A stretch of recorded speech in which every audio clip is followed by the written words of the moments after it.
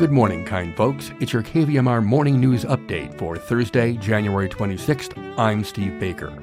The birth of a baby giraffe at the Sacramento Zoo? Yes. More on that after the regional weather. Nevada City, Grass Valley today, sunny, high near 61. Tonight, low 35. Tomorrow, cooler, high 56 and sunny. And on Sunday, a chance of rain or snow showers and high near 40. Sacramento today, sunny and a high of 62. Tonight, patchy fog after 11 p.m., a low of 37. Friday, patchy frost before 9 a.m. and patchy fog before 11 a.m. Otherwise, sunny and a high of 58.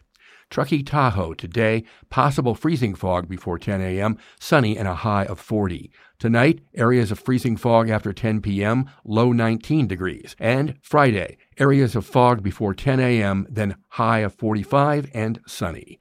Placerville and Angels Camp today, mainly sunny skies and a high of 60. Well, the Sacramento Bee is saying it turns out she was pregnant after all. Shawnee the giraffe gave birth to her calf around noon on Sunday, the Sacramento Zoo is saying. The birth comes nearly a month after the zoo released a video saying they didn't think Shawnee was pregnant anymore. Shawnee, a Maasai giraffe, was thought to be due sometime over the summer. When her due date came and went, zoo officials said in the video that they thought it might be another medical condition that gave her the appearance of pregnancy. However, 8 days ago, zookeepers noticed signs of an impending birth and moved Shawnee into a maternity stall. On Sunday, she gave birth. The calf has not yet been named. Shawnee and her calf will remain secluded for the time being as they bond, but may occasionally be visible to visitors in the habitat's side yard. The zoo will announce an official debut at a later date, officials are saying. Well, it wasn't exactly a circus or a zoo at the Nevada County Board of Supervisors meeting. Public comment did bring some sharp comments.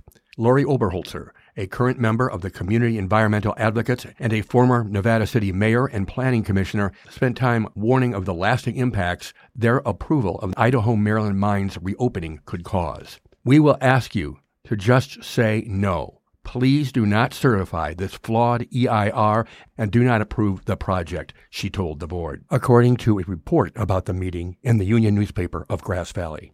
Do we want a flawed EIR in our records that can be used in our future by the next Canadian gold mining company that comes along? Oberholzer reminding the board that there are 6,500 people who have signed against the project, along with 15 local and statewide groups. The bottom line is the community overwhelmingly does not want the Idaho Maryland mine to reopen, she said.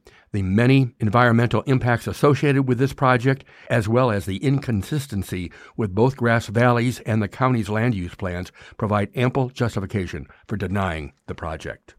Meanwhile, there were smiles aplenty when it was time for the Nevada County Employee Service Awards for 2023. 115 Nevada County employees with a combined service of 1,235 years to Nevada County were honored at the SOUPS meeting for their various services. 6 of them have been there for 25 years. 16 have done 20 years of service. 22 have been county employees for 15 years. 20 are at the 10-year mark, and 51 have reached 5 years. Well, a Pete's Coffee location in Davis has voted to unionize, becoming the coffee chain's first store to do so, according to a report in the Sacramento Bee. Employees at the North Davis store, located at West Colville Avenue in a shopping center just east of Highway 113, voted 14-1 to unionize with Service Employees International Union Local 1021. That's what Pete's Workers United announced recently in social media posts.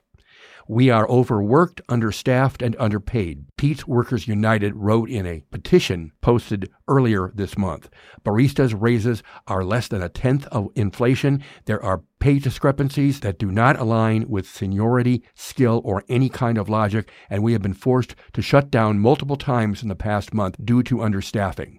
We've had no viable recourse for removing toxic managers other than waiting for the problem to resolve itself, end quote. Pete's Coffee, founded in Berkeley in 1966, has more than 350 stores across the U.S. and China, including nearly 240 in California, according to its website. Workers at 2 Pete's Coffee stores in Davis last November filed petitions with the National Labor Relations Board to unionize. Employees at the downtown Davis location on E Street withdrew their petition petition last week. Says the company in an emailed statement, Pete's has worked in good faith with all parties involved. While we had hoped for another outcome, we respect the right of our Davis employees to choose. As we followed the legally required next steps with the union at North Davis, we will continue to work for and with our employees company-wide. Pete's Workers United in an earlier Twitter saying that the company gave all employees of the downtown Davis location a $500 bonus, with the union alleging that the bonus served as an incentive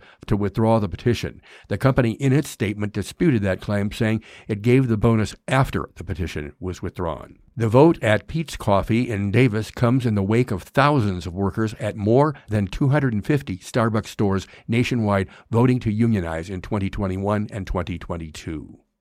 And in the rest of California news, Vice President Kamala Harris Wednesday traveled to Monterey Park to honor the victims of one of the 3 mass shootings that have left California reeling, that according to the Los Angeles Times. And with at least 19 people killed in mass shootings in 3 days, California is grappling with a mounting toll. And on the federal level, the shootings are renewing a push for assault weapons bans. And in the Half Moon Bay shooting, the coastal town of more than 11,000 people is trying to make sense of a deadly shooting that left 7 people dead. Birthdays today include sports announcer comedian Bob Uecker at 88.